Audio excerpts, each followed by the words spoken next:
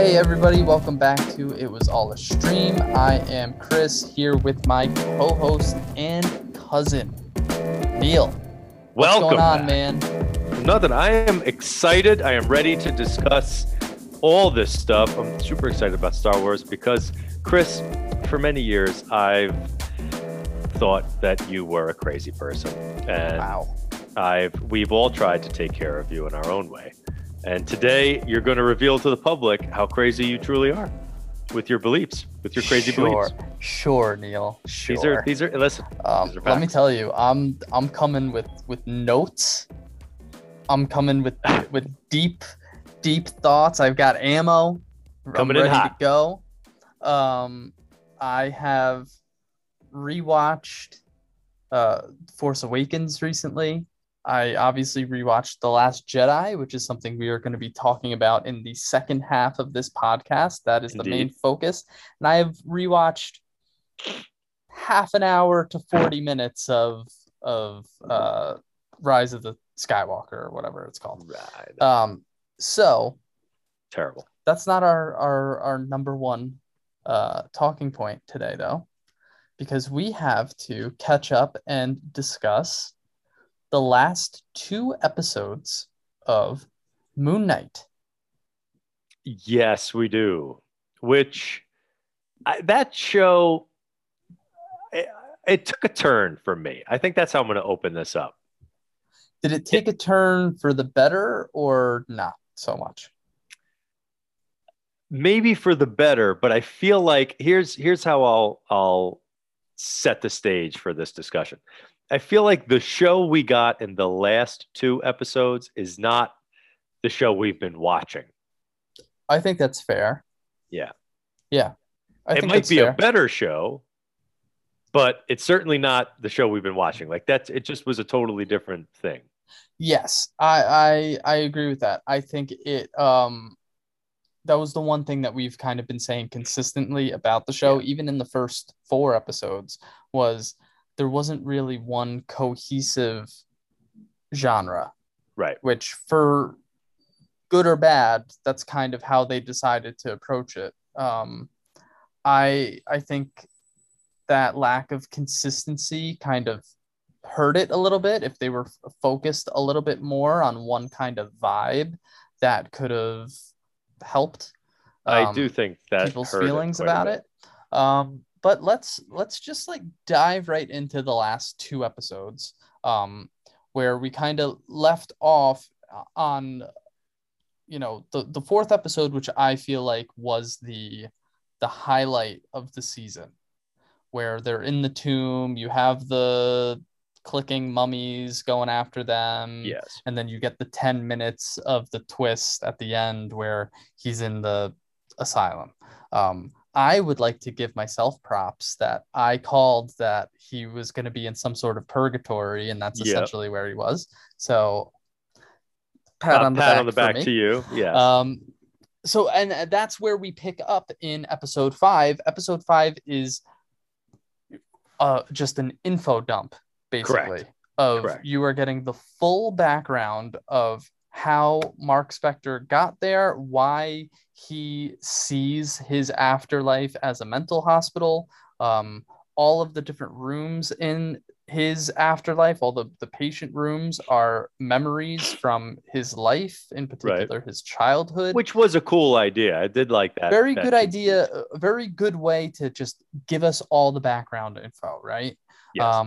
And so we find out that when he was really young, he goes on a little adventure with his younger brother, Randall, who unfortunately passes away during because of an accident while they were exploring a cave.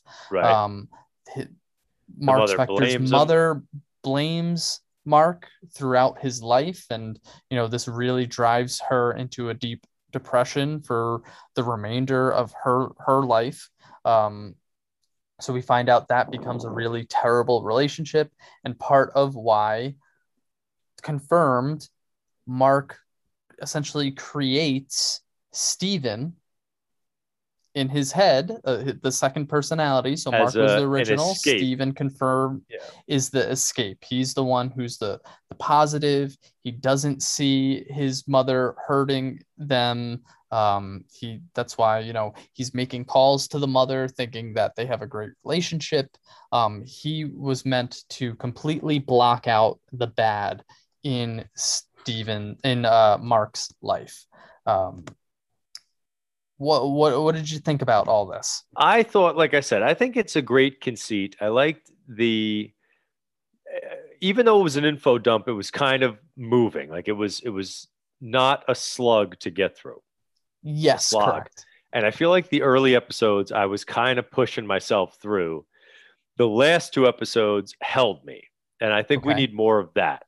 I like, and I kind of saw that coming, that he was the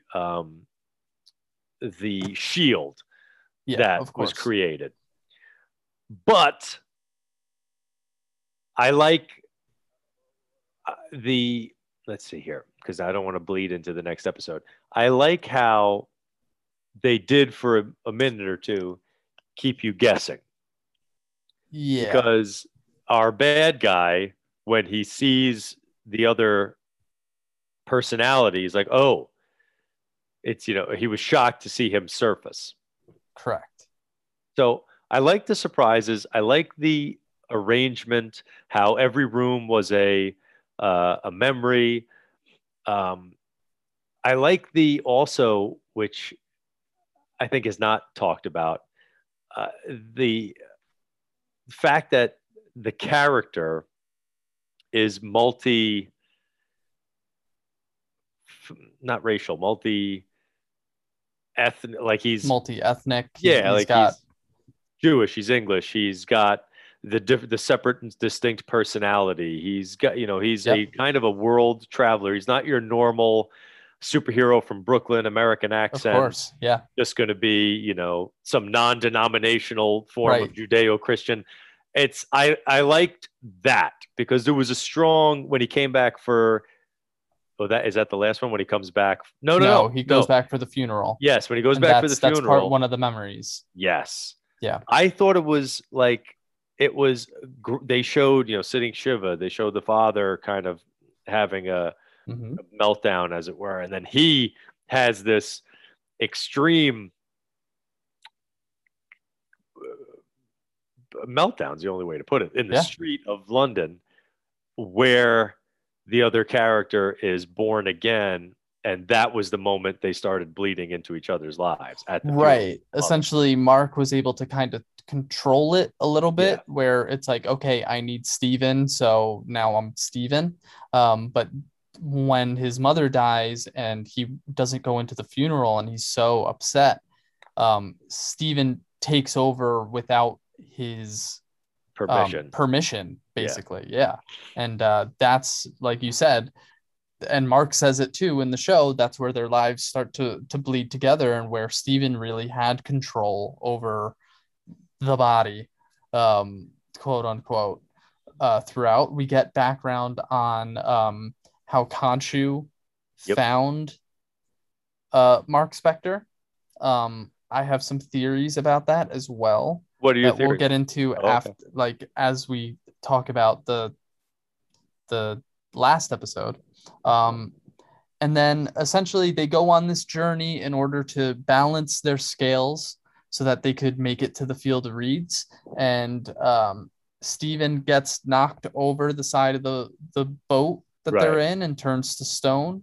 And that, for whatever reason, balances Mark's scale.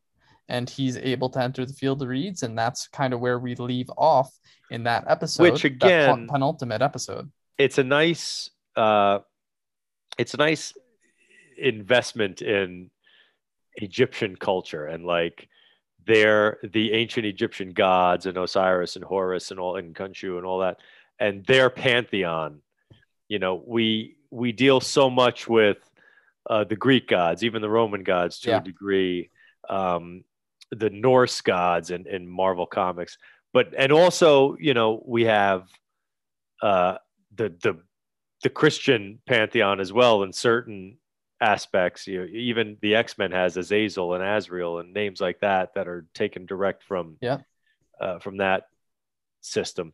But I did like that visual, because I remember when we started talking about these episodes, I was like, I don't know. Maybe it's just that I'm not that into this. I'm not that invested in their mythology.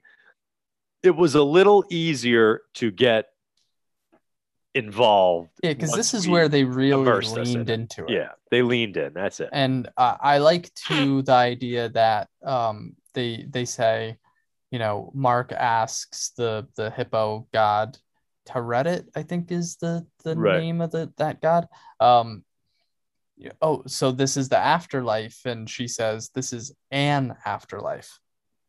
Yeah, which was solid. That's kind of cool, where you're leaving openings where obviously and they speak of the astral plane, and the Black Panther afterlife, and obviously there's other, like you said, Greek gods, Norse Yeah. gods. There's all sorts of gods in the Marvel canon.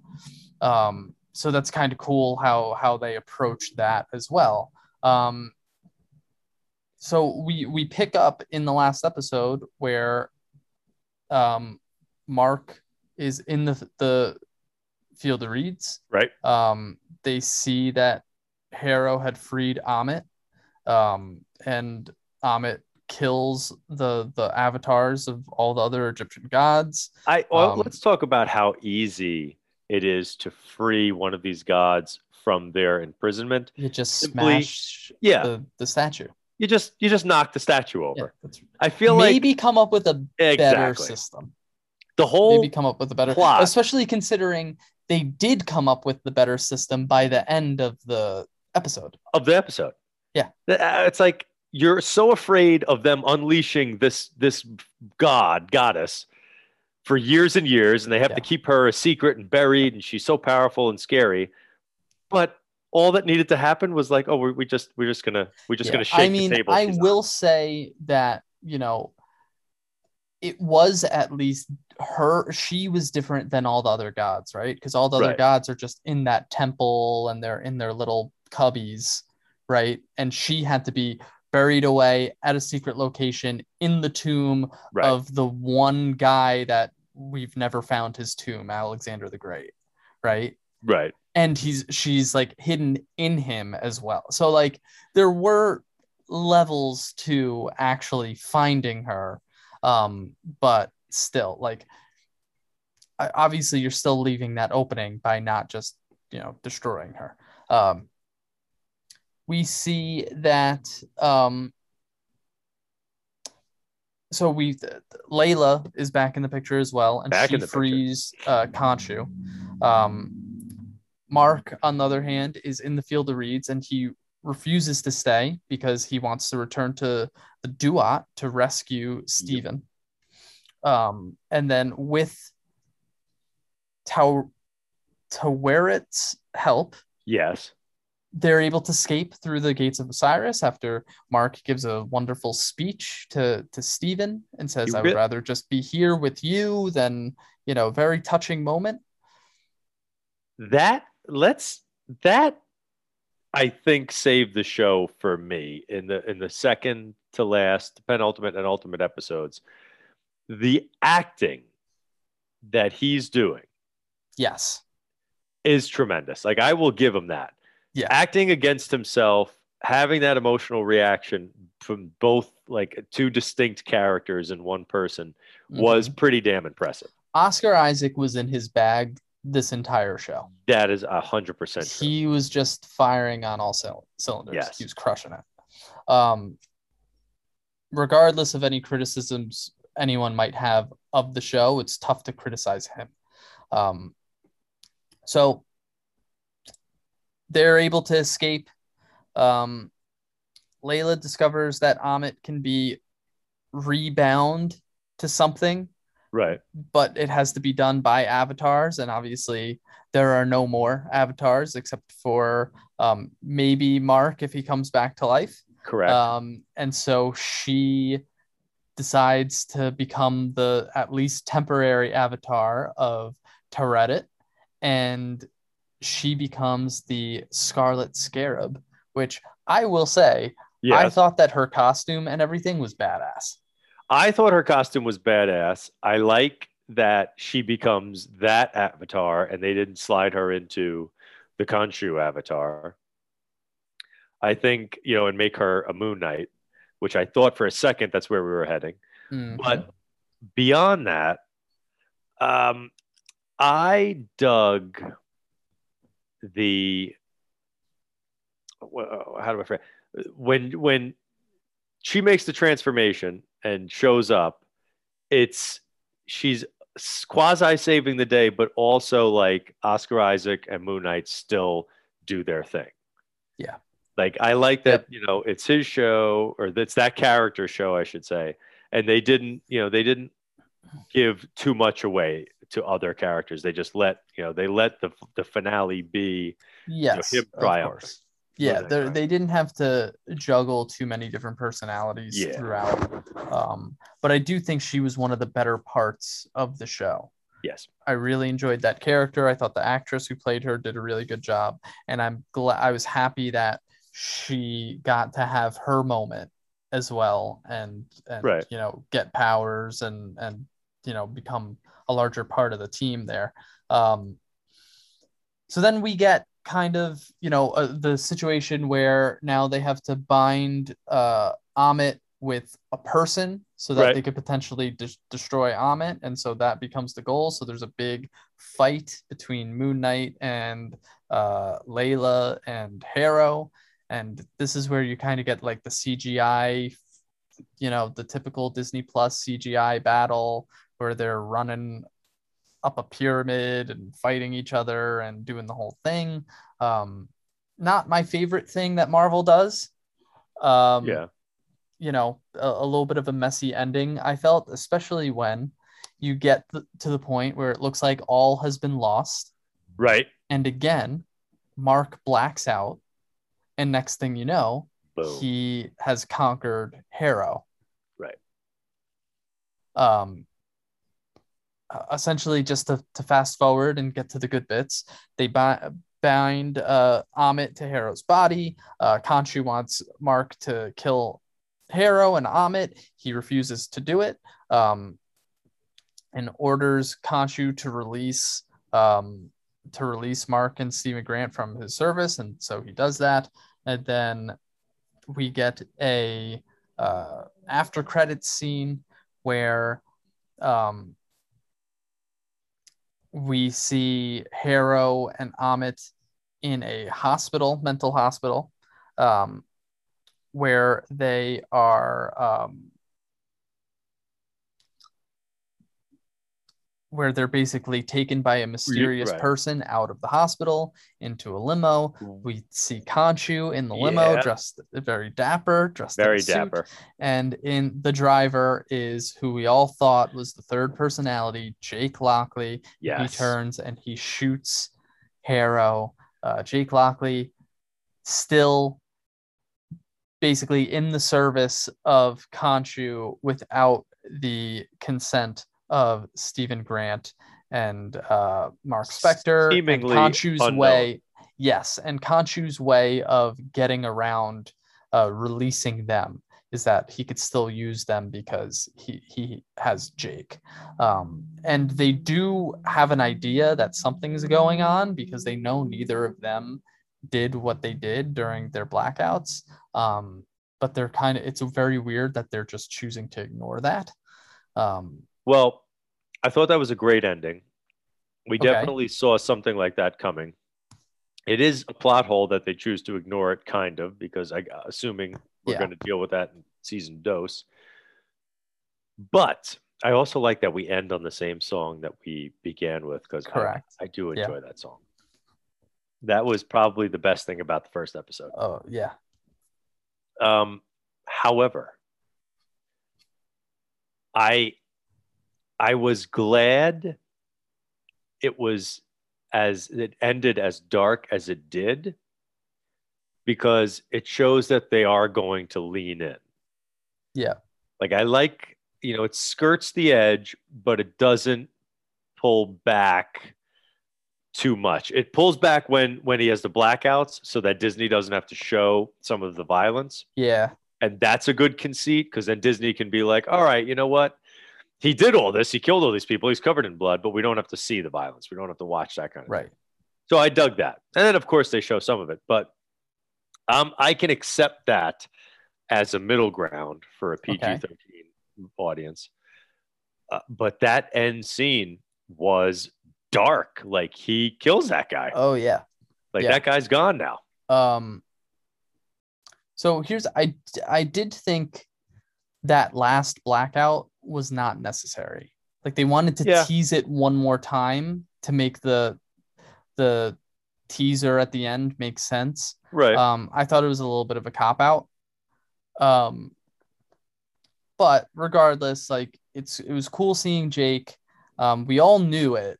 That's the thing. Like, we all knew that Jake was the one operating during the blackouts. So I don't know if we needed another one of those to, like, it's like, oh, we get it.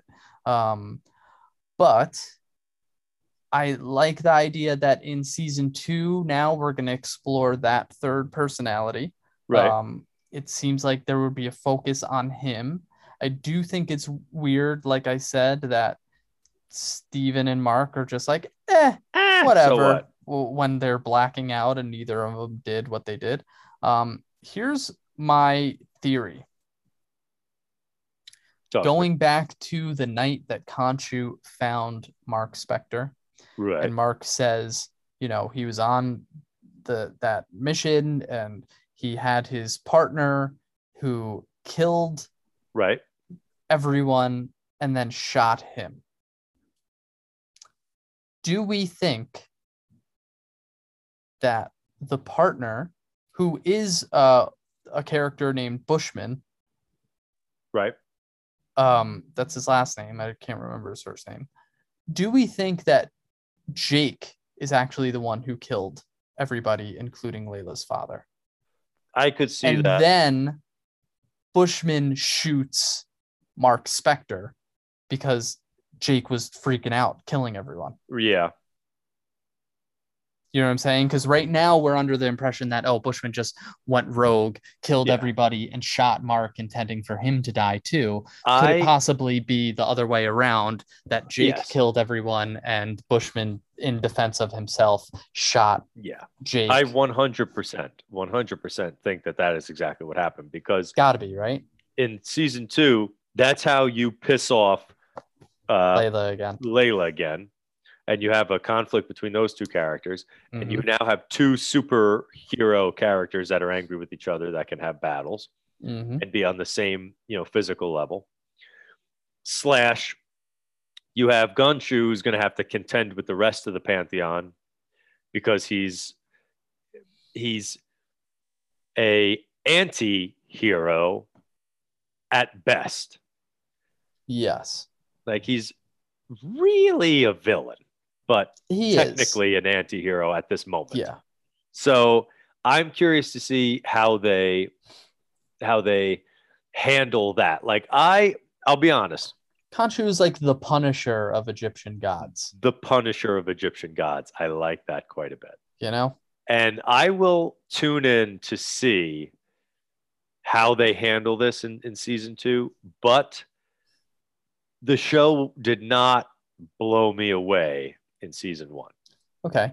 Like, I could easily walk away, but I am curious to see how they handle the Khonshu of it all. And I think we need a little bit more of him in season 2.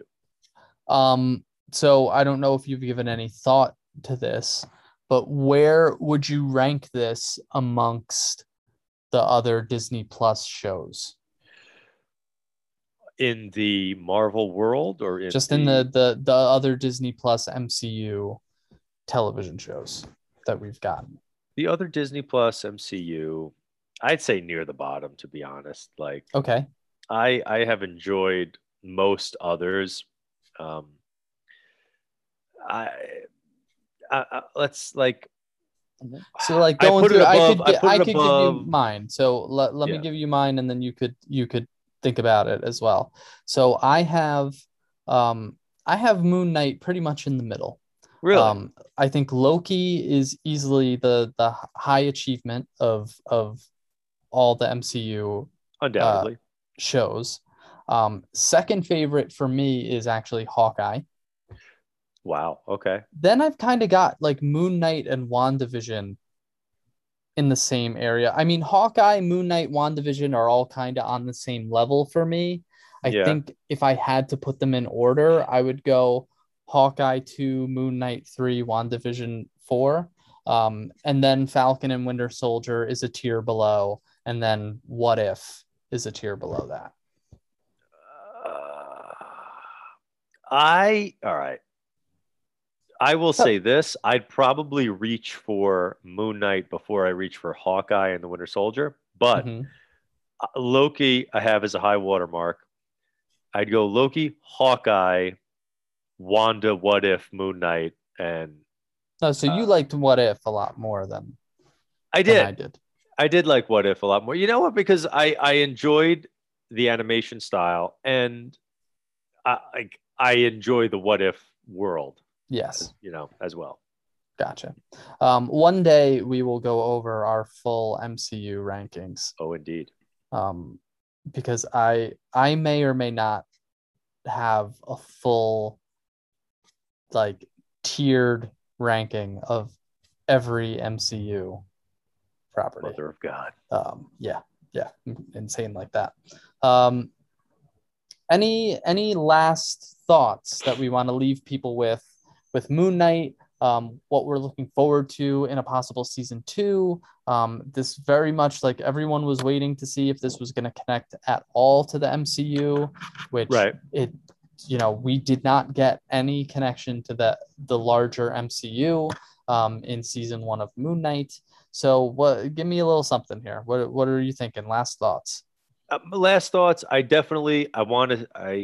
want to see more Gunshoe.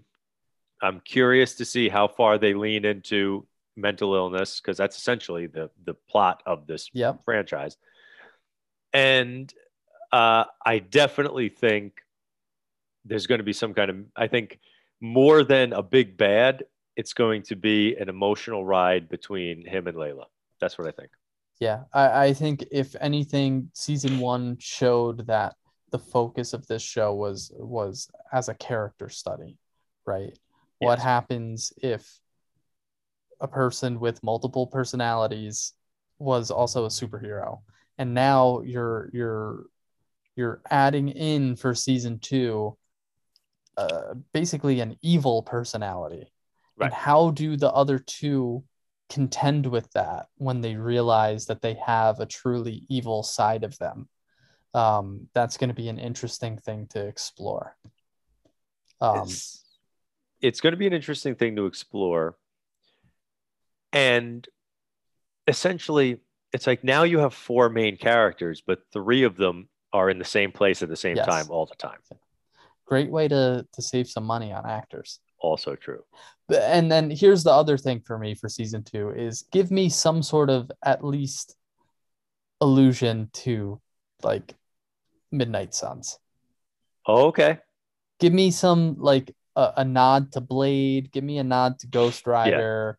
Oh, man. Like, come on, that's what everyone wants. It is true. I know a big reason why Oscar Isaac and Ethan Hawke signed up was because they felt that Moon Knight stood on its own and didn't need to be connected, and you didn't have to watch every other Marvel movie and show to be able to watch Moon Knight. But like give us a little Give it a little something, a something, little something. taste. Oh, yeah. Yeah. Wet the beak. Uh, all right, What do we let's got? do this. Let's jump in. It's time. I'm ready for this. The Last Jedi, Yes. possibly the most divisive movie Fact. in history. Agreed. It got weirdly like political, is how divisive this movie got. Um, there are many who feel that this was just a stain on the Star Wars franchise and there are others that think it's a high bar set. Yes.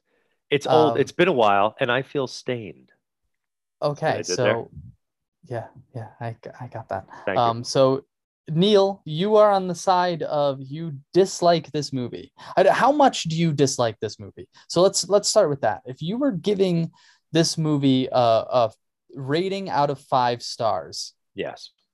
what would you give this movie? And I guess to give it context, in addition to that, Yeah. where does it rank in your ranking of Star Wars films? Again, all right. So I would give, I mean, obviously, A New Hope is a 5-star rating. It was the first one ever. It Mm-hmm. was interesting. But like my real 5-star of the franchise is Empire Strikes Back. Yes, that's for So me yeah, as well. That's you compare the everything to Empire Strikes Back. yes, correct. Also, that's pertinent here because this is the second in the sequel trilogy. Okay. So it's in the Empire Strikes Back section, Okay. and it should technically have that kind of a feel. But I would give it a 2 stars out of 5 Okay. because it does give us the things that we have been waiting for. It reintroduces. I won't bury the lead. It reintroduces, uh, you know, Luke Skywalker, which we wanted. It really gives us a Han Leia relationship we can sink our teeth into, Mm-hmm. so to speak. And I'm ready for that. But that's the part that was okay. Like obviously we know what we know what happens to Han. Well, that's But in the first movie, though. yeah, but my thing is in the second, even though what happens to Han, it's Leia's reaction because of their relationship. Gotcha. And that I was okay with. Now, we're going to dive into this. I'm going to ask for your rating as well. But what is good about it is what is also killing this movie because they threw away so many opportunities. But what is your contextual rating? So my rating is I give this movie 4 stars. I'm a big Outrageous. fan of The Last Jedi. I agree with you that um, 5 stars without a doubt is Empire Strikes Back. That is a perfect movie. Yes. It's an actual perfect movie. A New Hope is very close to that as well. Definitely. It's if there was an in between a 4.5 and a 5 star, that's for me where A New Hope would be. But that's very high praise for me. Agreed. Like, I don't often give 5 stars to movies in general, just because it's got to be in my mind, a literal perfect movie. Yeah. So then, I feel like this is in the range of I really enjoy Rogue One. I think that's a great Star Wars movie. Definitely. I really enjoy Last Jedi, and I really enjoy Return of the Jedi. So like it's kind of on that tier for me. Right. The Last Jedi. So that is where I would say it is in terms of kind of where it sits within all of the Star Wars movies and just what I think of it overall as a movie. I really enjoy this movie.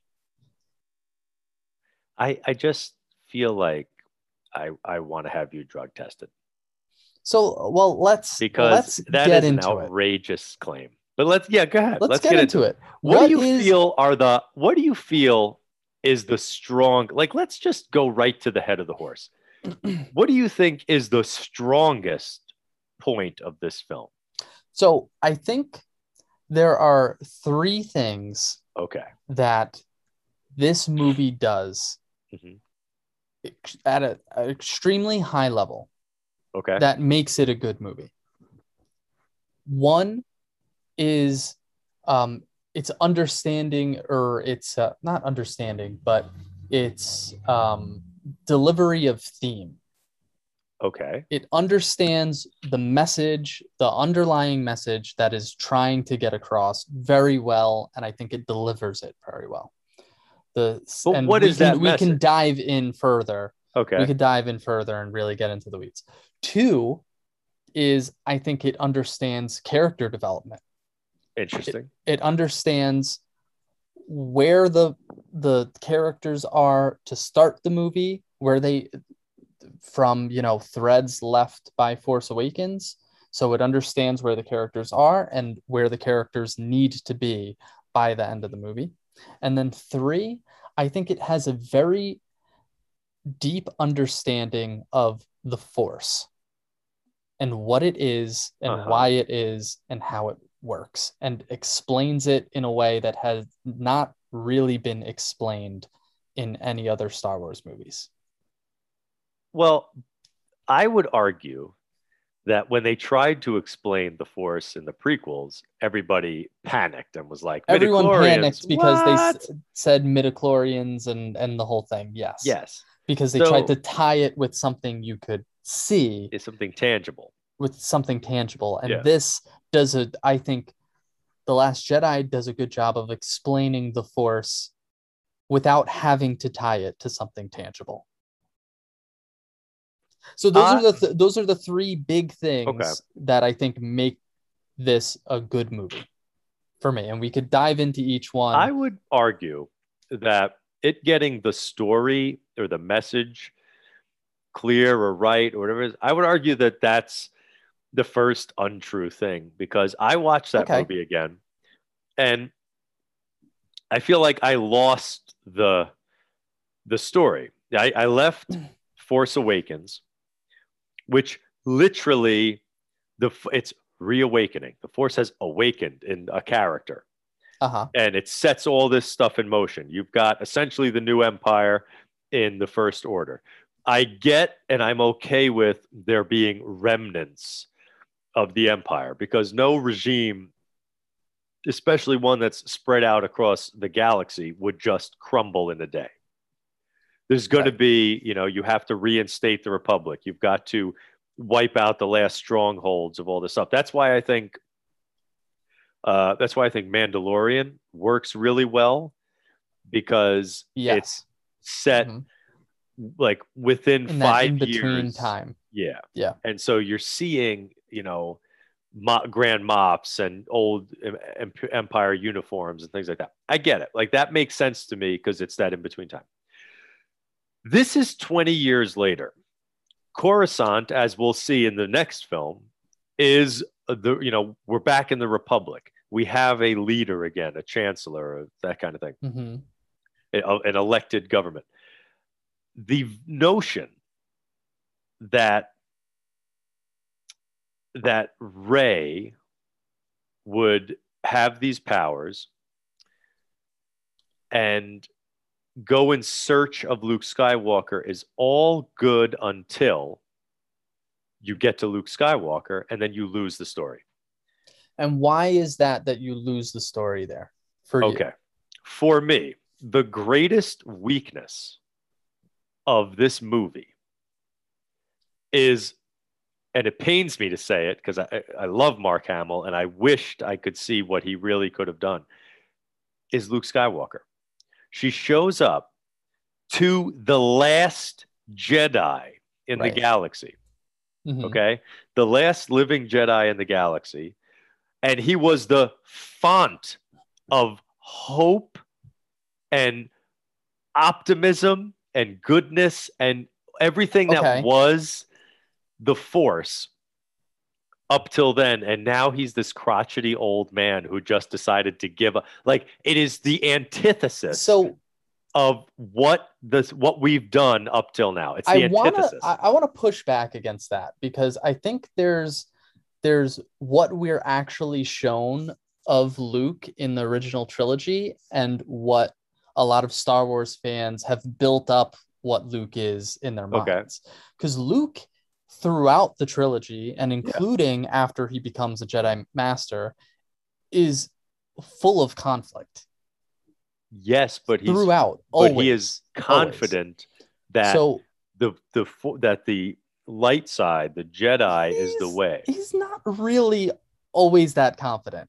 Explain yourself. He doubts a lot what's going. I mean, you could just look at his training with Yoda. Right. The consistent complaining throughout Size matters Empire not. Strikes Back, Yes. where he's like, I need to, like, this It's isn't impossible. working. What That are is we why doing? you fail. I'm wasting my time here. I can't lift the thing. I can't, like, full of negativity, not an optimist in the slightest. And you have this he's anxious darkness to be as well, a Jedi because he is right. But even in, like, that final battle, Right. With Darth Vader and Palpatine senses that, there's a battle between, like, Luke trying to lure Vader back Right. to the good side, and Vader trying to lure Luke still to the dark side, because there's still that potential in that battle that they see. It might not be a big Right. potential, but it's still there. And you But have Luke also almost killing Darth Vader as well. That's He's the best wailing on argument Vader for my point. And that's the best argument for my point. He in that moment ends the conflict. Right. So now, totally submits to the light side of the Force. But here's this is where I think, like, where I say, okay, you have the character where they stand, right, through where they need to be by the end, right? Yes. So yes. You have a character who, it's, for good or bad, is set up in The Force Awakens as someone who has disappeared and does not want to be found, right? Right. That's set up in Force Awakens.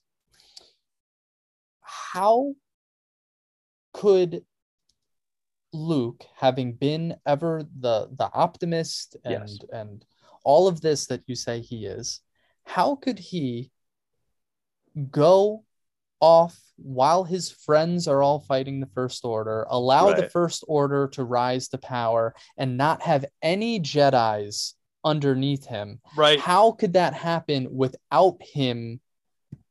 With him being the person that you say he is? Yes. So this is my issue. One, they did this. They had him go off. He doesn't want to be found. But he was so committed to the Force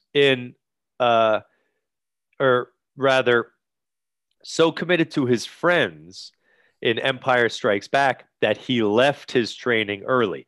Yoda, Obi-Wan, they're like, don't go. You have to stay here. You're not ready. Exactly. My friends are in pain. They need me. Mm-hmm.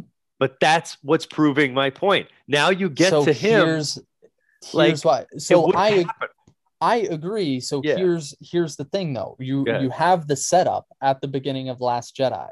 You have what I just said. He's gone. So now what the Last Jedi does is it actually answers that question, right? It says, okay, here's what we have.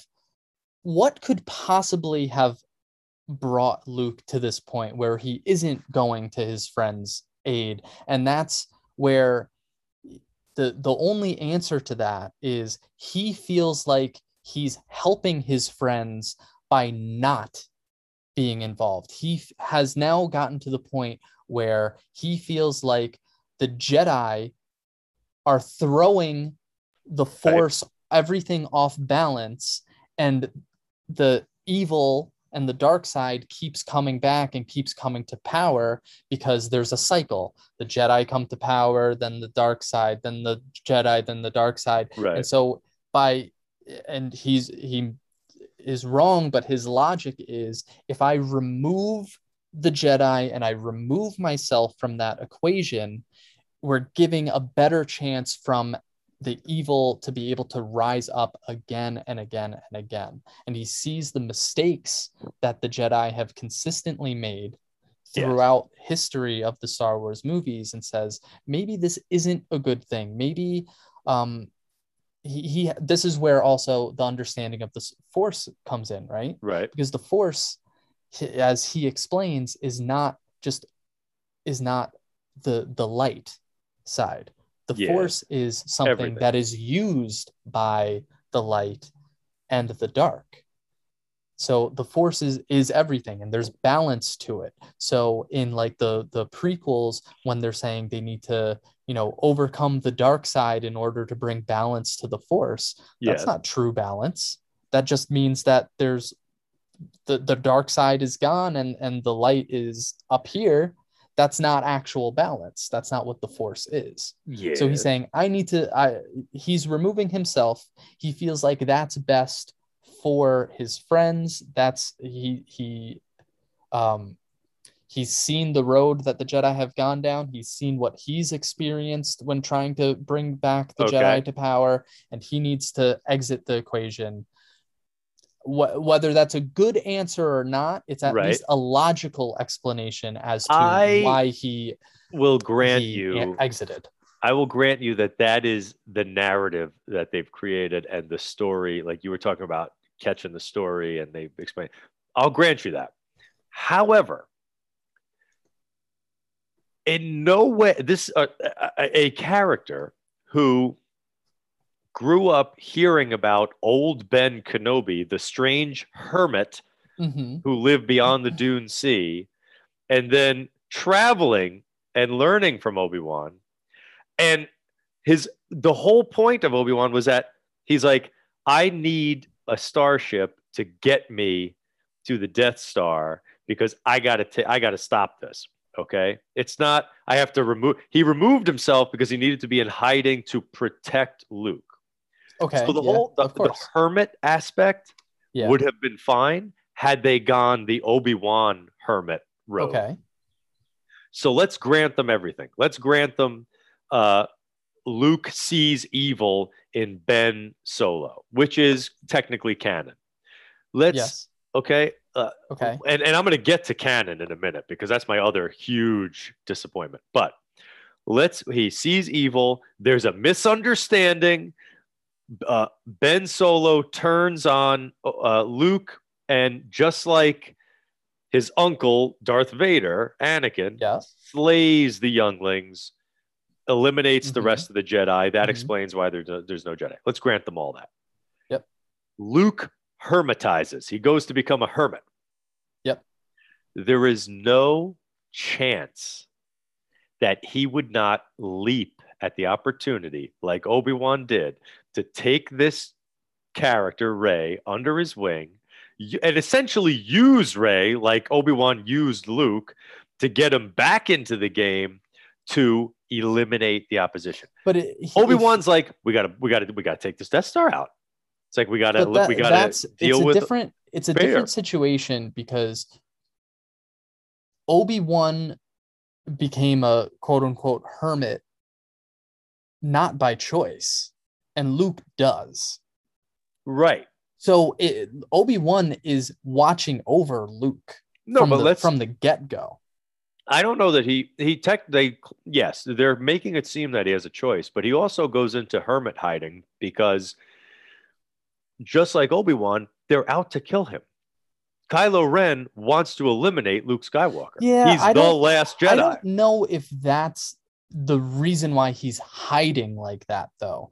My sense and my takeaway from the film is he's like, I can't, like, I am not good for this battle, so I'm out. I'm over here. I know everyone wants me in it, so I need to completely remove myself. I agree with you. So, that's the worst explanation. That's what makes it a bad movie. But then you get from that thinking to, by the end, realizing, you have something where there's that there's the quote that he says that he says, you don't need Luke Skywalker. You think, what? I'm going to walk out with a laser sword and face the whole First Order. What do you think was going to happen here? You think that I came to the most unfindable place in the galaxy for no reason at all, right? He says it very plainly. But then at the end of the movie, he literally does just that. And he takes on the entire First Order. Like, it's such a good wraparound that they do, where he is now he realizes, you know what, I can still have an impact. The Jedi, there is a place for the Jedi. I may have reluctantly started training Rey because I do see dark in her as well, but I'm practicing what I preach now, where I explain to Rey what the Force is, and it's all about balance, and it's life, and it's death, it's the energy around us, right? And I need to understand that Jedi aren't just all light, right? And that's what he recognizes by the end of the movie, and that's what he sees in Rey, and that's why he goes and finally helps out and does what he does. Indeed. I'm making at least a good pitch. You're making a good for pitch. Those who dislike the movie. Yes. I'm trying to make it, because ultimately, listen, everyone has their opinion of each movie. Everyone is entitled to that opinion. My stance for those who dislike The Last Jedi isn't, oh, you're wrong. It's, I find it unfortunate that you can't enjoy the movie the way I do. Right. That's more like, I want to share the enjoyment of a movie that I really enjoy. So let's reframe the image. I feel that it is not a Star Wars film in the way we've come to see and expect Star Wars films.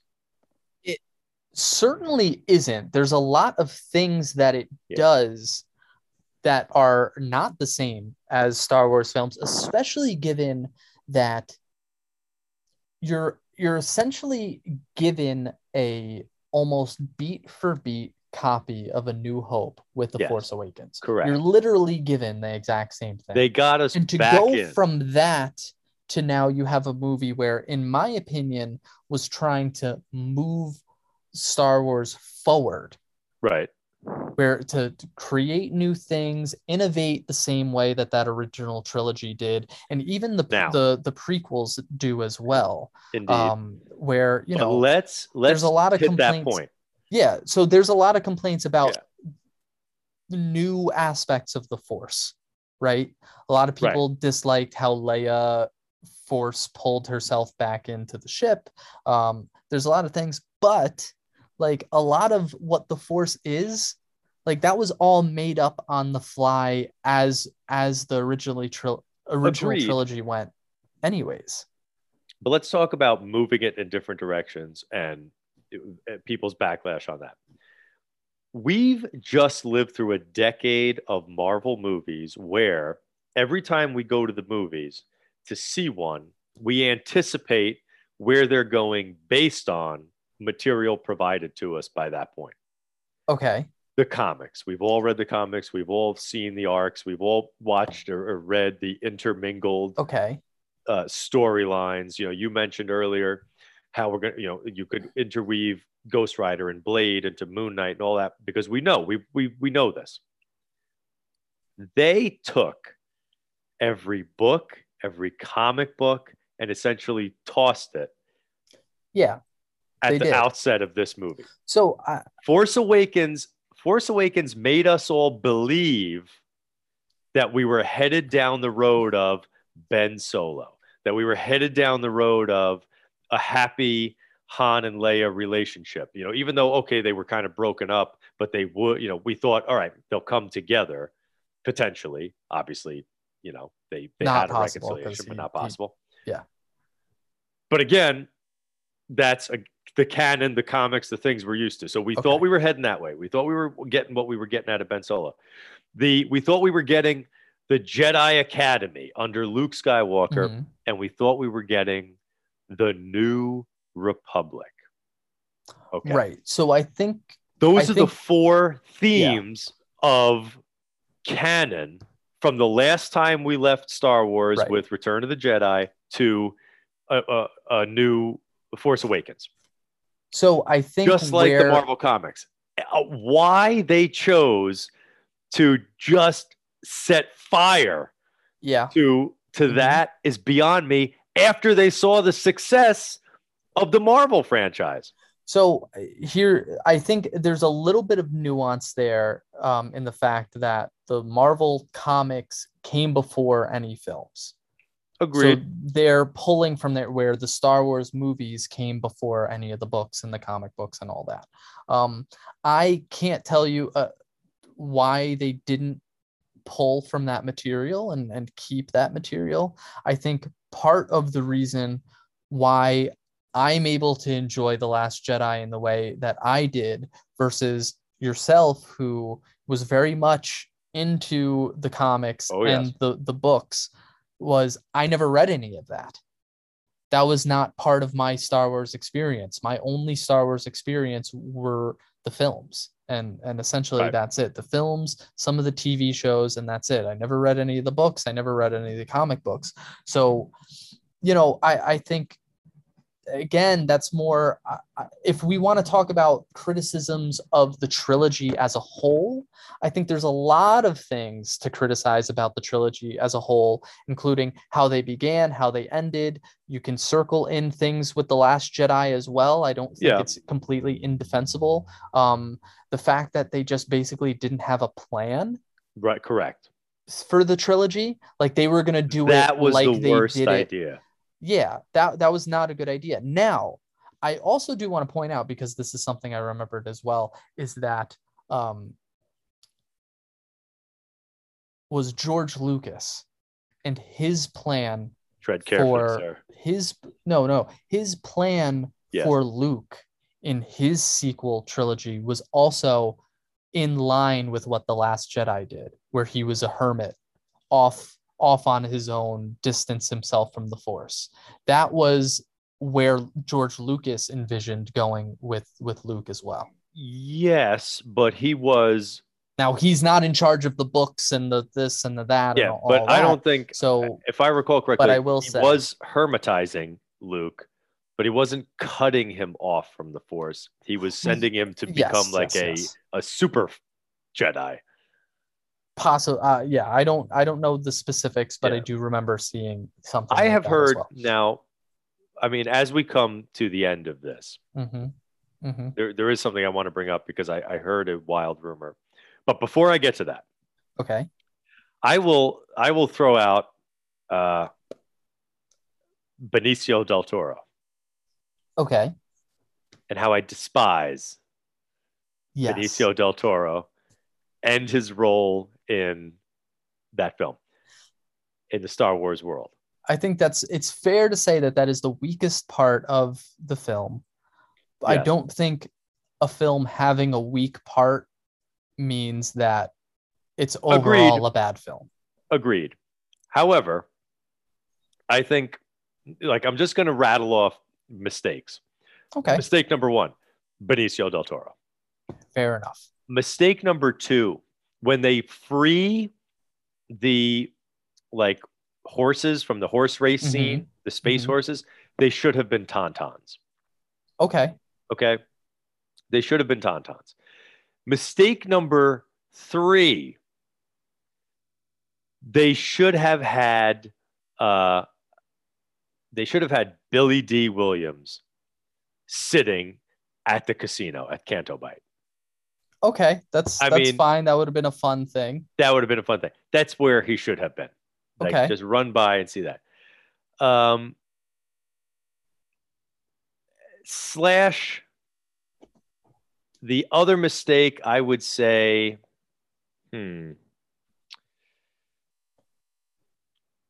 is the jokiness of this movie. I All think right. it was Jar Jar esque. I think they were like over the top with their humor a bit, Okay. and I would have grounded it more. So those are my four. Like, those are just the big mistakes that they made. Yeah. I mean, I think for the most part, yeah, Benicio del Toro was not everyone's favorite character in that movie. I think that's fair. I think the Tauntaun thing and the Billy D. Williams thing is more of a nitpick than a biggest mistake for a movie. Like, if those are the four biggest mistakes of the movie, that to me does not say this was an atrocity. Interesting. That to Very me says interesting. like, oh, it would have been nice if Billy D. Williams was in the casino. Yeah, that would have been nice. I don't know if that's making or breaking an entire movie to Uh, get a cameo from Billy D. Williams. uh, But I mean, I'm a big fan of his. He's in the next movie, so that's something. I But don't know, I man. just, there's only so much you can do. Um, here's what I would like to do though. What would you like to do? Because this is a very wide-ranging film. We could go on about different areas of it. Like we essentially only talked about Luke Skywalker, which Yes. he's definitely the most divisive piece of this film, I would say. Right. Um, I have a pitch for you that I would like to make Yes. for a 10th Star Wars film. Good Lord, sir. Because are we both in agreement, at the very least, that Rise of the Skywalker was not a good film? Is it fair to say, like, whatever crutch you want to give it, where you say, oh, it had to do things because of Last Jedi, whatever it is Yes. not a good film. I will say this. I will reach for that film before I would reach for The Last Jedi, Okay. but I agree it is not a great film. Okay. I There's a agree lot it's of not a great things in film. it that and I don't do make have several sense. crutches, but yes, there's many things in it that don't make sense. Okay. So here's my pitch for you. I would like to make a 10th Star Wars film. So that, because we've already established that we're not getting a redo of those movies, we're not getting a redo. So Well, I would go like to ahead. propose a 10th Star Wars film in order Yes. to fix the last trilogy. I would like it to be called Duel of the Fates, which Oh, was the intended yes. title for Rise of Skywalker. Totes And agreed. I essentially would like it to start, and this is a little bit of shade being thrown at J.J. Abrams. Throw your shade. If you were a watcher of Lost, you'd understand this. That essentially, Rise of Skywalker is a dream that Rey awakes from in the 10th Star Wars film, Duel of the Fates. Okay. It was all a dream, and she is not actually the granddaughter of Palpatine. That was a nightmare that she had. And now we can proceed, having proceed from The Last Jedi with what we're giving with The Last Jedi, and make at least sense and tie all things together with this last franchise. And I think that little twist of the knife of it was a dream is a good one against J.J. Abrams, because spoiler alert, that's how Lost ends. Is the season finale, it was literally all a dream, everything that had happened on Lost. And that's something too that J.J. Abrams is very much known for. He's very much known for setting up mystery boxes, which he does in Force Awakens, also and true. Not answering anything, not telling us. Yes, that is his style. Here's why I want this to be called Duel of the Fates, and I want this to very much be a focus on Rey and on Kylo Ren, because I think one of the biggest mistakes that they made in Rise of Skywalker, again, whether you think it's because they had a crutch or not, is the fact that they didn't lean into Kylo just being the villain on his own.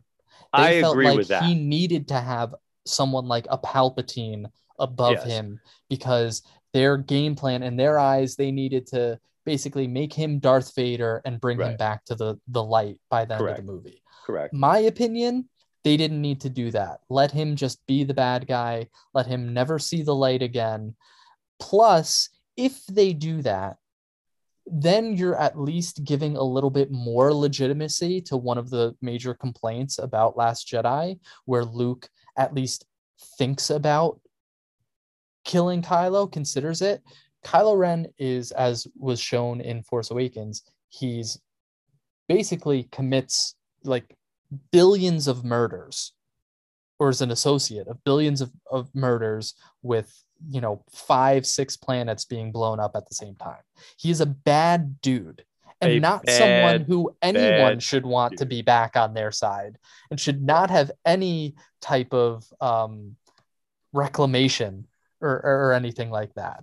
So I I think have it should be called Duel of the Fates, and it's Duel of the Fates because Kylo Ren believes that it's his fate to rule the galaxy, right? That yes, his grandfather. he is fated to do that. His story has been Yes, written, and that is how it needs to conclude. Whereas Rey believes she's writing her own story, and she is not fated to do anything. She is someone who is making her own story. That's where we're leaving off. That's where we left off with her in Last Jedi, and where we could continue in this I story. have no And problem with those that. fates are dueling But yes, against dueling. each I see other. what you did there. Thank you. Stained. Here's the thing. I feel like that fits in with the Force Awakens. Okay, and I feel like the Last Jedi does not forward the story you're trying to tell. So I disagree with that, because, and here's why. And these were notes that I took as well. So in Force Awakens, when you look at like character development, and every movie character has a want and a need, right? Yes. And sometimes those two things line up. Most of the time a character thinks they need something, but it's really something they want, and what they actually need is what they learn by the end, Right. right? So in Force Awakens, you take someone like Rey.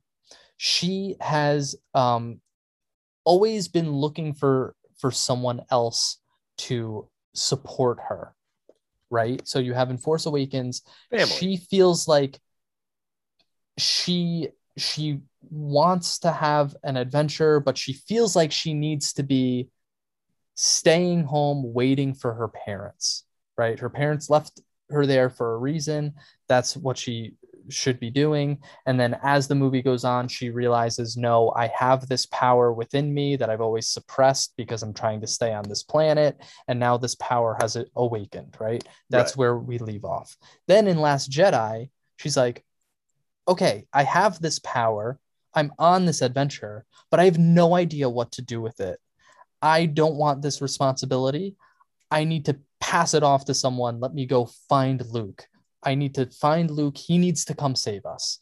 I Right. can't be the one to save us. Luke has already done it. He needs to be the one. And by the end of the movie, when she goes and she rescues everyone from the fort, she now realizes, no, I'm someone who can do all of these things as well. So that's where we get.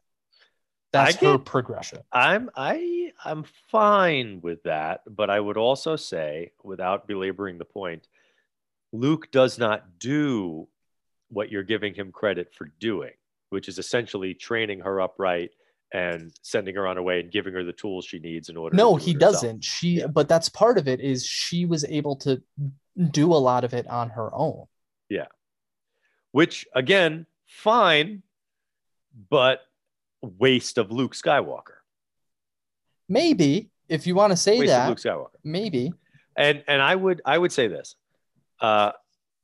Like I'm eliminating, because I don't have a like there was some criticism of this movie that was like, oh, it was too progressive, it was too female character based, it was two things like that. Yeah, I And think we're both unconcerned with yeah, those we're things. unconcerned with that So, yeah. because Rey, uh, she did an amazing job. The actress did an amazing job. Mm-hmm. I had no problem believing and following her on this journey. Like she carried the movie. She did an excellent job. Mm-hmm. I feel like if there's any truth to any of that, it's the diminished role for Luke Skywalker, because essentially in the third movie, you get um, you get Princess Leia, you get Carrie Fisher taking on that role of trainer. of training her. Mm-hmm. So Yep. again, like I just feel like they had all the tools and they didn't use the tools. Well, I think the part of the I feel problem like in they that left a third lot movie of too colors is in the they needed box. to unleash Rey. They needed to make it where, oh, she didn't she needed to be Return of the Jedi Luke Oh, in Rise of Skywalker, yes, she essentially. should have been fully Where trained, she's ready like to ready to roll. go. Yes, ready to go. 100%. Yeah. 100%. Yep. And like there didn't need to be a timeline. Like it didn't need to be, oh, we're picking up right where we left off. The Return of the Jedi Of course not. No, happens I like agree. almost a year or two after Empire Strikes Back. Yeah. Han Solo's in that carbonite a Yeah. while. That's why he's Oh blind, yeah. because it's like he was in there so long. Absolutely. And I think they would have needed that time to set up a lot of things that went unanswered because, like, Yes. why is it one, how did the First Order rise to such great power to the point where they're building a planet destroying planet? Yes. Right? How did that go unnoticed by the Republic that we hear nothing about throughout the trilogy? Correct. How did it all go unnoticed? Right. The rise of the Exegol, which again, of course, that's a huge plot hole. Yes. How did all of that go unnoticed? Include how did Palpatine survive any of it or whatever? But just on top of it, how is it that you sent a signal out in The Last Jedi to the rest of the galaxy, right, to help join their fight? Because right now, the rebels, as they are the Alliance, that's all there is they're on that salt planet in that fort, right? And they leave on the Millennium Falcon at the end of Last Jedi. But they sent out a signal in hopes that people would come and help. Why is it that they have to send out a whole nother signal in the third movie, and then all of a sudden everyone shows up? So like they needed to establish like, no, this is a wider ranging thing now across the galaxy, and not just like 100 rebels randomly and a bunch of ships, and now all of a sudden it's at this grand scale in the third movie. Like there's no, it's the trilogy, agreed, at least in the first two movies, feels very like secluded from everything else going on in this huge galaxy. 100%. Now I'm going to end with this, and I think we could fix it. I do think we could Duel fix of the Fates. We could. Fix and I totally agree with that title. I think Duel of the Fates, our film, could fix it, because I like where you were going. I would certainly implement story elements that we were all, us comic book and book, Star Wars book readers, were dying to see, waiting to see, thinking of. I mean, not for nothing. Again, I point to Mandalorian and Boba Fett and all that. The reason those things are working is they're leading us to elements from the book. Thrawn was an element from the extended universe, and everybody's talking about Thrawn. Yes, he was in the technically in the cartoons, and that's kind of what vaulted it to popularity. But this is like, we're ready. People know these characters from the books. Regardless, I did hear that there was talk about a redo. I don't think they're going to do that. I think this would be tremendous. And I will cite an example. Back in the early aughts, circa 2004 or 5, I believe, a movie was made called Exorcist: The Beginning, or The Beginnings. Okay. And it was a prequel to the movie The Exorcist. Yeah. And what's his name was in it? He played Father Marin, the main character. The guy whose son is It from It. Skarsgård. Stellan Skarsgård. Stellan Skarsgård was in that movie. They changed directors midstream, and they changed the story. And 6 months after the release of Exorcist Beginnings, they released Exorcist Dominion, which same lead actor, some of the same cast, totally different origin story. And you have essentially a remake of the same movie. So it is possible. It has happened. It is unusual. But I say, let's bring George back. Let's have him write some stuff up. And you know how we open the first movie of the new trilogy, the remake trilogy? And that's what we call it. Okay. You open it on Princess Leia's funeral. And you have Han Solo and Luke Skywalker there. And that's what you do. You open it on her funeral. You can still call it Duel of the Fates because now they have to move on from that. Luke has to continue his journey or find his purpose. All right. Either you include the Rey character or you totally do a whitewash, change everything. Yeah. But I would open on Princess Leia's funeral and roll on. That's what I would do. I think that I lean towards just doing a softer fix. A softer fix with a 10th edition that fixes everything going on and basically negates Rise of Skywalker, but still. And I think it's still that way. It's not all for nothing. And you don't have all of these actors and filmmakers and crew members and special people that did so much basically waste their time for a decade. That's maybe me being a softie, but I feel like it's still fixable. Out the door they go. It's still fixable without having to do a full reboot of it. A mockery of our childhood. And I'm furious about it.